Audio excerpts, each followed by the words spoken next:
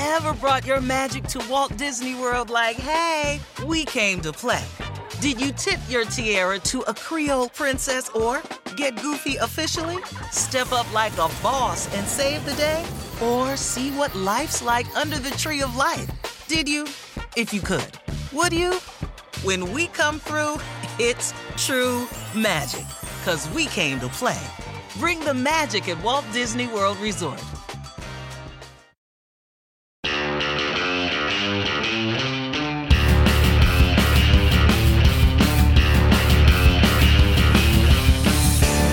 Hi, welcome to the NASCAR and NBC podcast. I'm your host, Nate Ryan, here with Steve Woutart on the Monday after the NASCAR Cup Series playoff race at Talladega Superspeedway. We're at the NBC Sports Charlotte studio.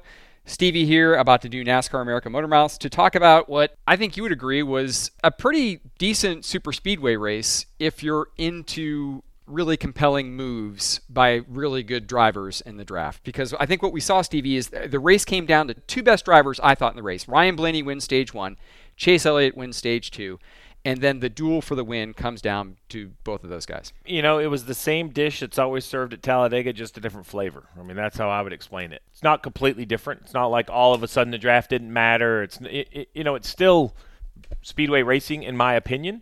I thought it was a captivating race. I thought that it was a difficult race for the drivers to try to navigate, to figure out where to be at the right time, where to make the right moves. I didn't need any more carnage. We had one single car wreck with the 7 and one multi-car wreck with the 21. But in the end, I think this bingo ball approach of speedway racing has kind of morphed into this new storyline that I don't really like. This whole, I do think it is unpredictable. And in our production meeting, I think Brad Doherty said it the best. You have to be lucky to get to the finish of the race at Talladega, but you shouldn't have to be lucky to win it. And that's a very differing thing. You have to be lucky not to get caught up in somebody else's mess for 495 miles. But when I watch the final 5 miles, I want to see the guy who performs the best, who makes the best decisions, who understands what he's doing.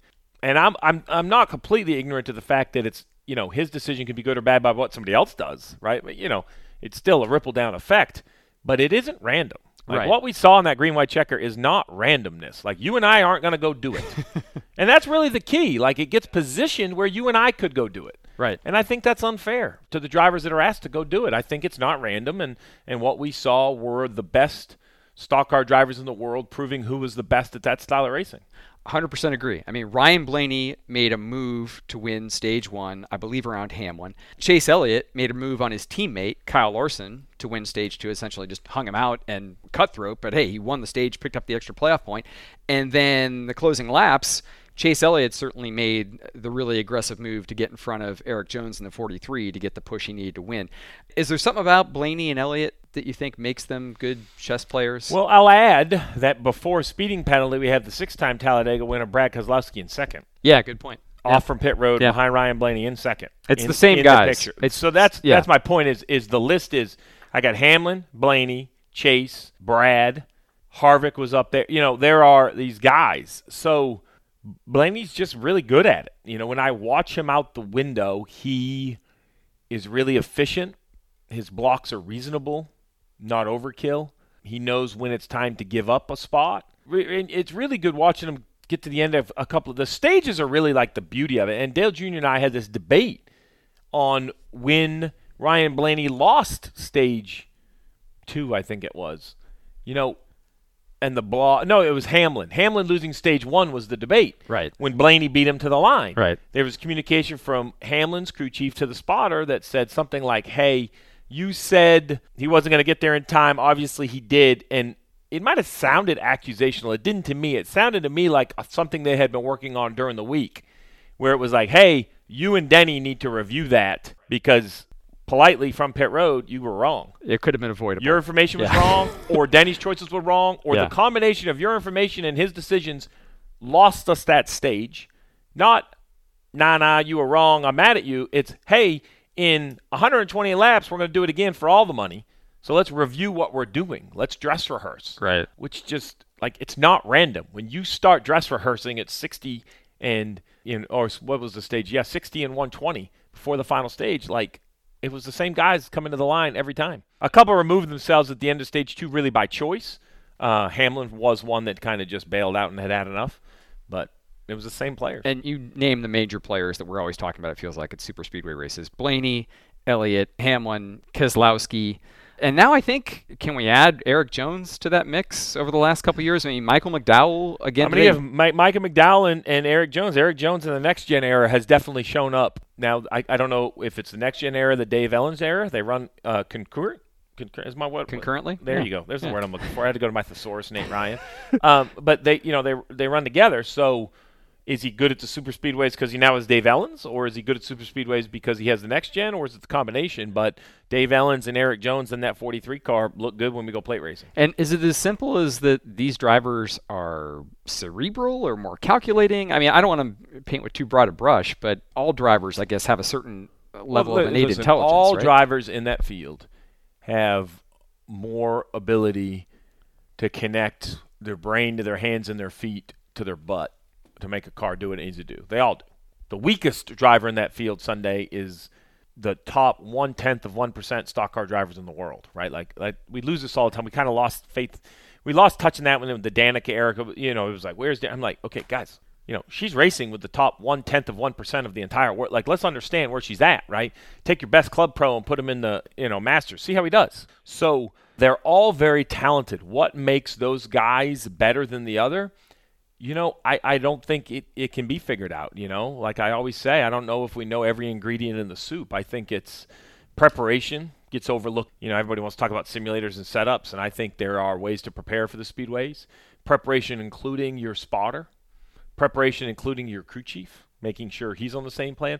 Being there before. Every time you get there, you're better. Sam Mayer hands down, lost the Xfinity Series race through the tri-oval with a move he will do better next year. Like, he lost it to AJ. He still might have lost it, but if you go back and watch the two different races, the 12 goes to the outside of the 9 in the Cup race, and the 9 forces him to just keep chasing across lanes, which is making him point away from the start-finish line. The 1 that doesn't force the 16 to do that.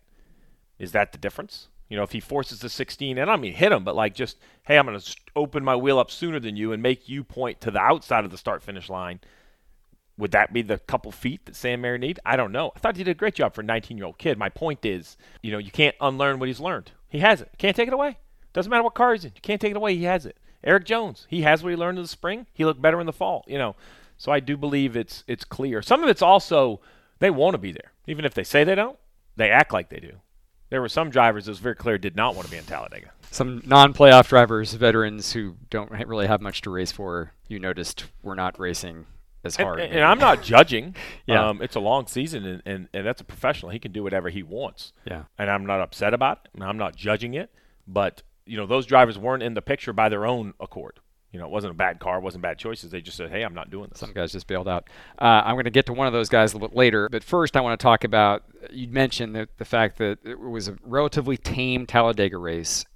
But the end of the stages, as you described, I heard you describe this earlier today, there's this weird phenomenon where each stage has become its own race. And the end of stage 1, the end of stage 2, the mad scramble between the playoff drivers. And you were interested by the fact that the non-playoff drivers, it's almost like they don't want to get involved in the mix of the playoff drivers battling it out when the points are on the line, where it's a track position race. I mean, they can get in there and kind of really upset the apple cart here, but they kind of almost choose not to, it seems. So it starts with how the races are called. So the first stage had cautions, so throw that one away. Yeah. But the second stage were gas and goes in the middle. Such a tight gas and go. Tyler Reddick ran out of gas coming back to the checkered at 120. So I was asking myself, why? Why do the non-playoff drivers just say, too bad, I'm going to come take 4 tires because right. I want to flip the stage. And I think it just comes down to the manufacturer help, right? There's still one of each manufacturer in there. So if you're a Toyota, we expect you to help your Toyota playoff drivers, Ford and Chevy. So when the Chevys all came, they all take gas only because that's what suited the playoff drivers. So I think they are playing along as should, being good soldiers in this war between 3 manufacturers. And that's fascinating. Like, these races are called only to get to lap 60, take a deep breath, 4 tires, fresh drink of water. Let's run 60 laps more. Another A main. Come back in, fresh drink of water, 4 tires. All right, now another A main, 68 lap A main. So it is interesting. And the drivers, I think deep down, you don't want to be, and I mean, I can use any name you want, Tyler Reddick Erik Jones. Does Erik Jones want to walk into the bus lot or the garage at the Roval after catching the bumper of Tyler Reddick to win a stage and wreck 6 playoff drivers? Man, I'd probably avoid you don't want to do that. Yeah. And I think that's what you see. It's not like they just pull out of the way, but they have the mittens on for sure. They have their mittens on. Interesting. And as we mentioned, only one multi-car wreck, none in the last 150 laps.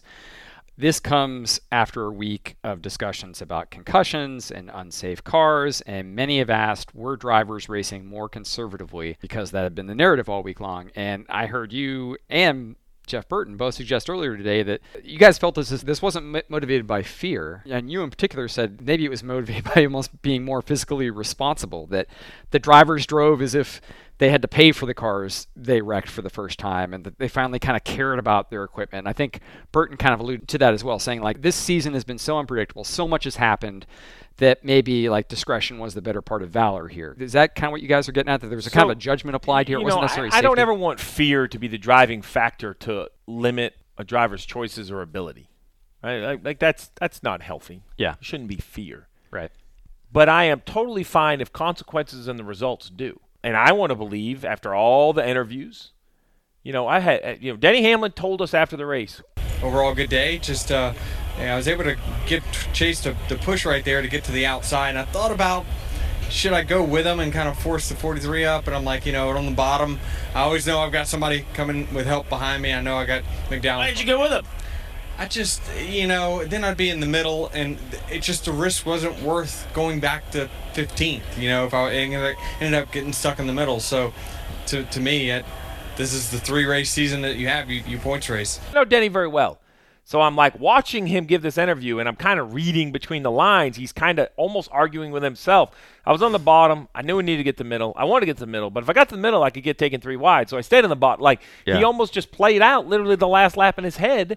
And in the end, he said, I had a good point stay, and that's what I wanted. If you watch that Talladega race, out of 188 laps, we're 2 wide for, I don't know the number, 170, maybe 175.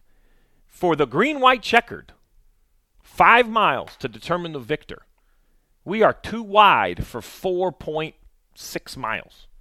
We don't see 3 wide until we are well off turn 4. It doesn't come off at the white.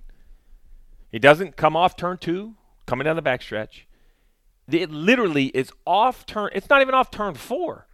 It's kind of like all the way off turn 4 in the short chute heading into the trivals when they finally say, okay, now it's time to go. So that's my theory. That's not fear. Yeah. That is, hey, if it doesn't work, I'm only going to lose like 5 points. If I do it off turn 2 and get sent into the infield, I'm going to lose 25 points. I mean, there's 30 cars in the lead lap. I mean, that is what I think. Now, look, I do believe that when you talk all week long about concussions, it probably is way deep in the back of their mind. I don't think any of those guys are driving around afraid. The conversation about the cars is there. Let's not forget that after Cup qualifying, when all the drivers were sitting in their motorhomes, Jordan Anderson took a helicopter ride out of Talladega after a fiery crash in a truck. Thank goodness, from what I've read, he's been released from the hospital with some burns, though. I mean, it was a real accident, real scary situation. Helicopter ride needed. Thank goodness he's back in North Carolina and hopefully recovering, back to 100%. But that has to affect your psyche. Right? Nobody has to talk about it. You're watching the same truck race I am. And I only say that because the Xfinity race was very calm. Yes, there was a wreck. The 54 spun down the backstretch, but it doesn't seem coincidental that there was only the last one major wreck in the next 2 races. Correct. After that. And now listen, the Cup race, I watched 100 major wrecks that didn't happen. I don't want to make it sound like these guys are riding around there eating ice cream. Like the 5 one time came off turn 2, crossed up by the 9. You could see his door, right? So I think it is a little bit more give and take, a little bit more patience. Maybe some better driving race cars.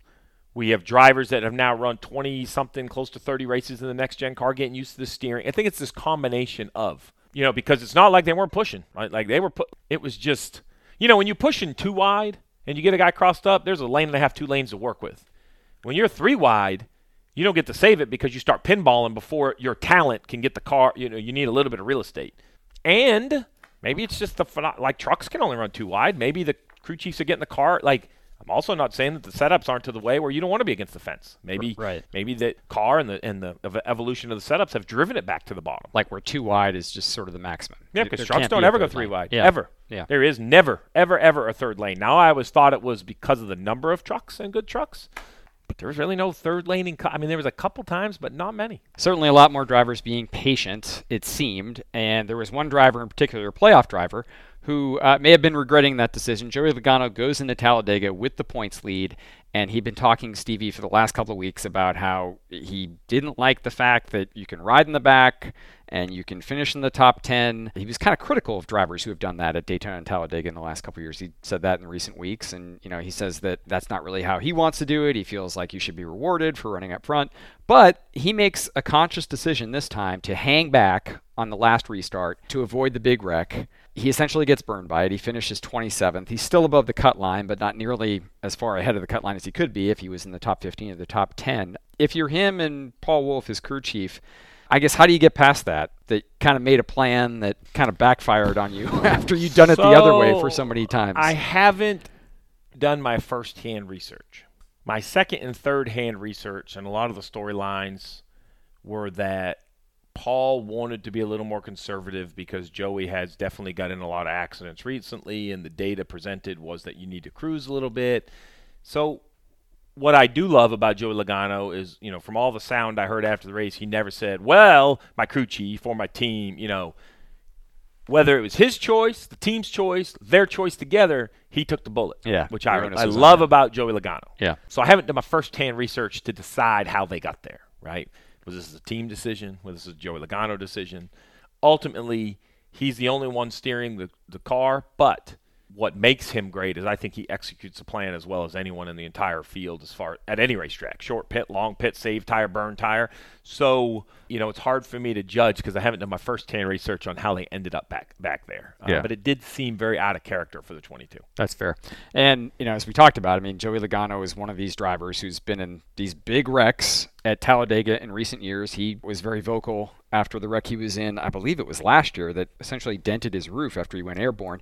That was part of the reason that they redesigned the next-gen car to have this very strong center section to avoid having the indentations and those types of impacts. You did a great job explaining the safety of the next-gen car in the pre-race, and in a week of discussion about the rear end, you kind of explained why it isn't so simple to just replace the rear end. But I also thought it was interesting. Brad Keselowski, who of course is now a team owner, he said that rear clips are a couple of $1,000s and that he would have no objections. He doesn't think there'd be any great objections from team owners about replacing them. Rick Hendrick, after Chase Elliott wins the race, Rick Hendrick says, Jordan Bianchi, The Athletic, there's been a lot of talk this week about safety and different solutions or possible solutions that could be implemented. Ultimately, it is going to cost money to get whatever that solution is. As a team owner, are you comfortable having to spend more money on this aspect of the next-gen car, something you've already invested a lot in and probably weren't prepared to invest more in? Absolutely. For sure. Our drivers are so important. We don't want them hurt. And so if it meant buying all new clips Monday morning, I'd do it. I'd be happy to do it because we want them safe. And a deal like Alex or Kurt Busch, that's hard. And so I'm all for whatever it takes. And I think the teams could fix it. But if NASCAR wants to do it, I think everybody working together, we could do it in a hurry, test it, and have it on the cars ASAP. So in light of that, I guess I'm still wondering, and you can help explain this, like if NASCAR finds things that work at this test that they're doing in Ohio this week on the rear end, if they find things that work, could they implement it for the last few races? I know obviously the Roval's set, but is Phoenix set? Is everything set at this point? So can they? Possibly. Is it feasible? I don't know. I don't think that the chassis supplier perhaps has the resources or the ability, even if they work 24 hours a day, 7 days a week, to have enough for all of the teams to put their cars together to go to Las Vegas. So this whole conversation, I think, this is how I see this entire conversation. And it took a quote. I'm going to give Rick Allen the credit. We were talking about the wrecks, and he goes, man, I was just shocked because, the Alex Bowman hit didn't look bad. And Dale Jr. was like, it didn't look, man, it was a huge hit, and it was it. And was very animated about it.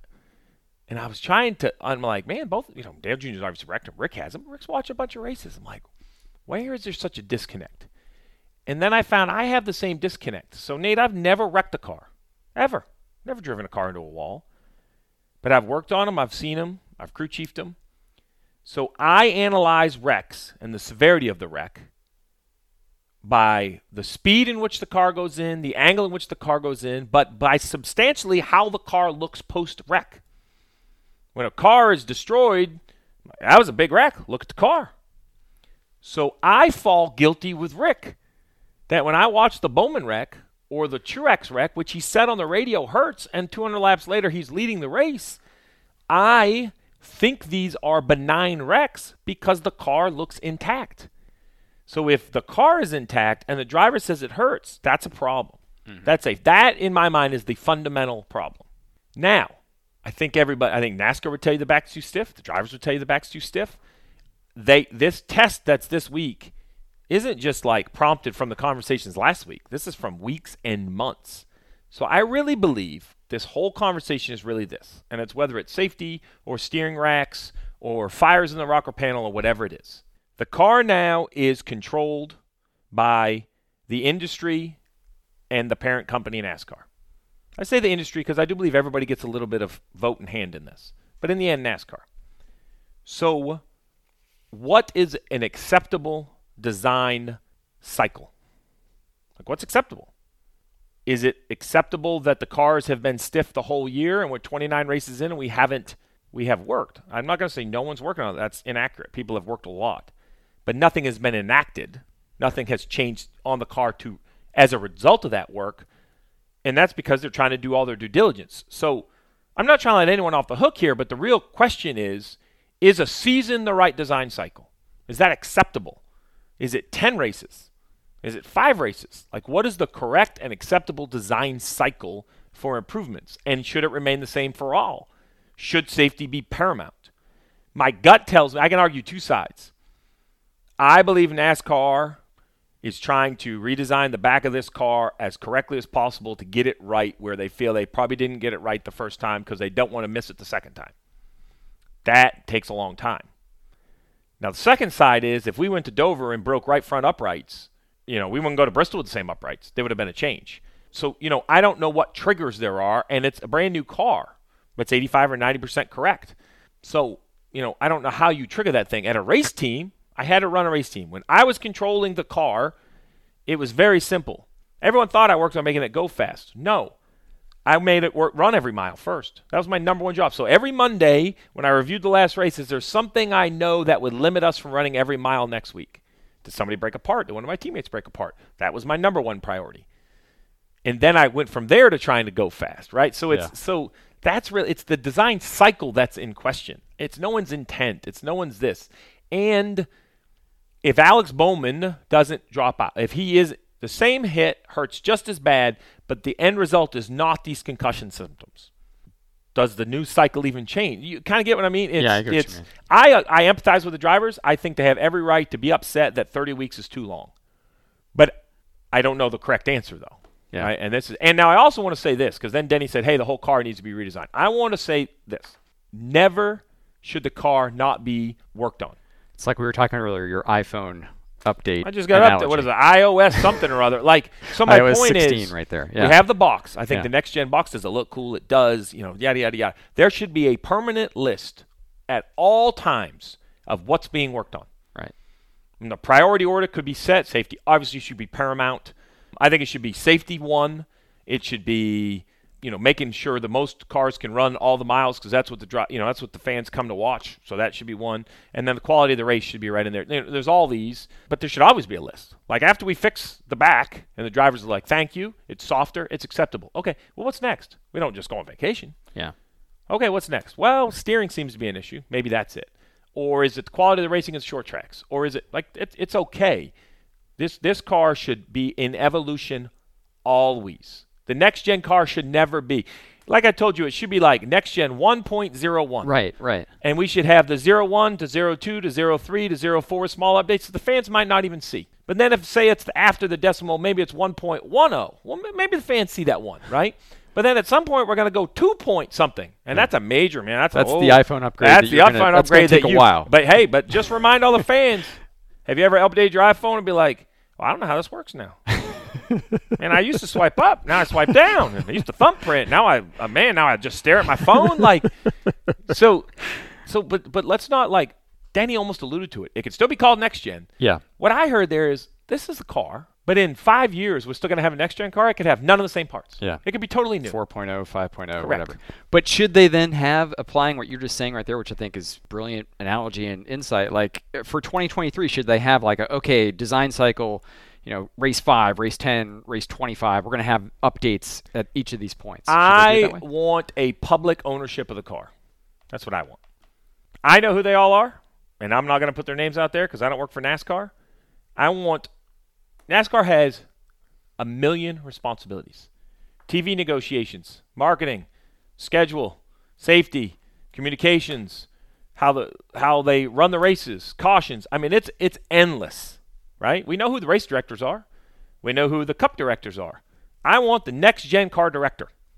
When this guy is in charge of the car, and he's going to be my point communication about the car. He's going to give us consistent updates about the car. Now, you don't have to get in the mud. Like, there's a line. Like, you don't have to tell us every nut and bolt, widget and gidget we're changing. But, hey, man, version 2.0, we expect to test here, and we're going to put it on track here. Yeah. Like, that's what I'm looking for. And now, listen, that's not when I say a guy, I mean a guy who runs a department. This isn't a one-man band. Like, 1, 2, 3 people can't design a race car. I mean, you're going to need a lot of people. There are definite issues with the next-gen car. Drivers are complaining. I completely agree with them. For a entirely new race car, we have been fortunate to not have many issues. Now, the issue we do have is a very severe one. It needs to be addressed. But overall, I would give it a pretty high passing grade at the moment. Let's wrap up by talking Roval. And the first question I have, so William Byron comes out of Talladega scoring no stage points. As we sit here on Monday, we know he has an appeal hearing on Thursday where he could have some of his points restored from Texas. Do you like Hendrick Motorsports' case for getting any of those points back? I know it's really difficult to predict an appeal hearing. I don't know what their case is, but I don't like the points penalty at all. I think it's absolutely the wrong approach to the infraction for both Ty Gibbs and William Byron. When I look at points, I look at your car was found to be illegal. The pit guns you used were illegal. The wheels you put on your car were illegal. I don't care if they were an advantage or disadvantage. That's not the point. There's parameters in which all those things are supposed to be, and yours was supposed to be operated with them, and they weren't. I take a completely different approach to this. I look at both Ty Gibbs on pit road and William Byron as purely it's time for the drivers to be held accountable for their vehicles when they're on pit road or under yellow. I don't want to referee drivers under green because that's called racing. And while you can still gain and lose position both on pit road and on yellow, safety should be paramount and should trump all. And I don't care. I'll go one further. At Darlington, we saw I think it was Anthony Alfredo, hit John Hunter Nemechek. I think he might have got sick or something like that. I would have fined him. Now, it would have been a much lesser fine because I don't think any intent was there. But I'd have said, hey, Anthony, I'm sorry, but it's your responsibility to operate your vehicle in a safe manner under caution. We have safety workers. We watched a truck on fire through turn 2 at Talladega, and all I wanted to see was the safety workers there. The only way they get there quicker is if everybody plays nice under you. Like, you got to give these people room. So that's the problem I have with William Byron. I don't like points because I don't associate it. Now, $50,000 ain't what I'm thinking. I'm like $250,000 or $300,000. Yeah. I mean, like a major financial fine. I think 25 points is gigantic. It's 5 regular season wins. Yeah. Right. In a 3-race schedule, that's like 150 points. That penalty is gigantic. But I'll also say I don't like points in general. I would have fined a lot of Ty Gibbs and a lot of William Byron. I then would have sent out a memo to the drivers that said, gentlemen, we now have in-car cameras in every car. We have SMT on every car. Please be aware that you and you alone are expected to operate your vehicle safely on pit road and operate your vehicle safely under a yellow flag condition. If we choose you don't, you will be penalized. You will be fined. I mean, it's kind of like, what does the NFL find? Like wrong uniforms and arguing with an official. It's the same idea. Like, we got to control those two men. We can't let, I love the intensity of racing, but we gotta find, and listen, I'm as guilty as everybody. Hey, here's your pit road speed. You need to do better. Save caution, save gas under yellow. Like, we're asking these drivers to do all these different things, which are making these, quote, rest periods we used to have, not rest periods. Yeah. It's time for NASCAR to gobble that back up a little bit and be like, I don't care what your teams are asking you, the driver. Now, if your crew chief or your spotter do something to create this unsafe, then I'm going to find them too. But I think on pit road and under yellow, safety would be what the penalty was for. Right. So Byron, as of now, 11 points under the cut line. Christopher Bell, 33 points under the cut line. He comes into the Roval pretty much must win. Alex Bowman, we're still waiting to hear at this point if he'll return, but he's obviously in a must-win situation. And then you have Chase Briscoe and Austin Cindric currently tied at what would be the cut line. So handicap the Roval for me. Last road course race of the year. What do you think we'll see in the second round cutoff race? I think everybody will run through the finish of stage 1. So if you don't qualify well, you're going to miss stage points. I think everybody's going to then pit once and run through the finish of stage 2. So there's going to be no hiding and no trickery to try to get some stage points, and stage points are going to be vital. And then it's a question whether you stop 2 or 3 times. Do you stop at lap 50 or run long into that third stage and only stop twice? I say that knowing that every Roval is chaos. It has nothing to do with what I just said. We had Kyle Larson pit 5 times after an alternator. We had Chase Elliott hit the wall and then win. And both win. And we have Ryan Blaney win after, a 7-time champ. Rex a 1-time champ, or could be a 3-time champ. And Martin Truex Jr. Like, it's chaos when we go to the Roval. I think you have it right. Bowman's a must-win. To be quite honest, I don't even care about the points. I just want to see Bowman back in a race car. Yeah. I think the 20 of Christopher Bell, talk about highs and lows, he's in a must-win. I have the big 4 Bs out. I have Bowman, Bell, Briscoe, and Byron. Assuming the penalty stays the way it stays. All right. Well, we can all watch NBC Sunday with this man, Steve Letarte. Thanks for joining us on the NASCAR NBC podcast, Steve. Appreciate it. Nice quiet week. It was fun. We appreciate Steve Letarte for joining us on the NASCAR NBC podcast. Thanks to producer Aaron Feldstein and motorsports manager Emily Conboy for coordinating Stevie's appearance. The NASCAR Cup Series heads to the Charlotte Motor Speedway Roval this weekend. Coverage gets started Sunday at 1 p.m. Eastern on NBC. Check out NBCSports.com/NASCAR for detailed schedules, start times, and coverage as always. And every Thursday at 10 p.m. Eastern on USA Network, it's the new docuseries Race for the Championship. This is the inside look at the 2022 NASCAR Cup Series season. In the world of NASCAR, every driver has their story. The new docuseries Race for the Championship will give you an all-access pass behind the scenes like you've never seen before. Catch Race for the Championship Thursdays at 10 Eastern, 9 Central on USA Network. If you have any NASCAR and NBC podcast feedback, you can send it to me on Twitter. @NateRyan is my handle. Thanks again for listening to the NASCAR and NBC podcast.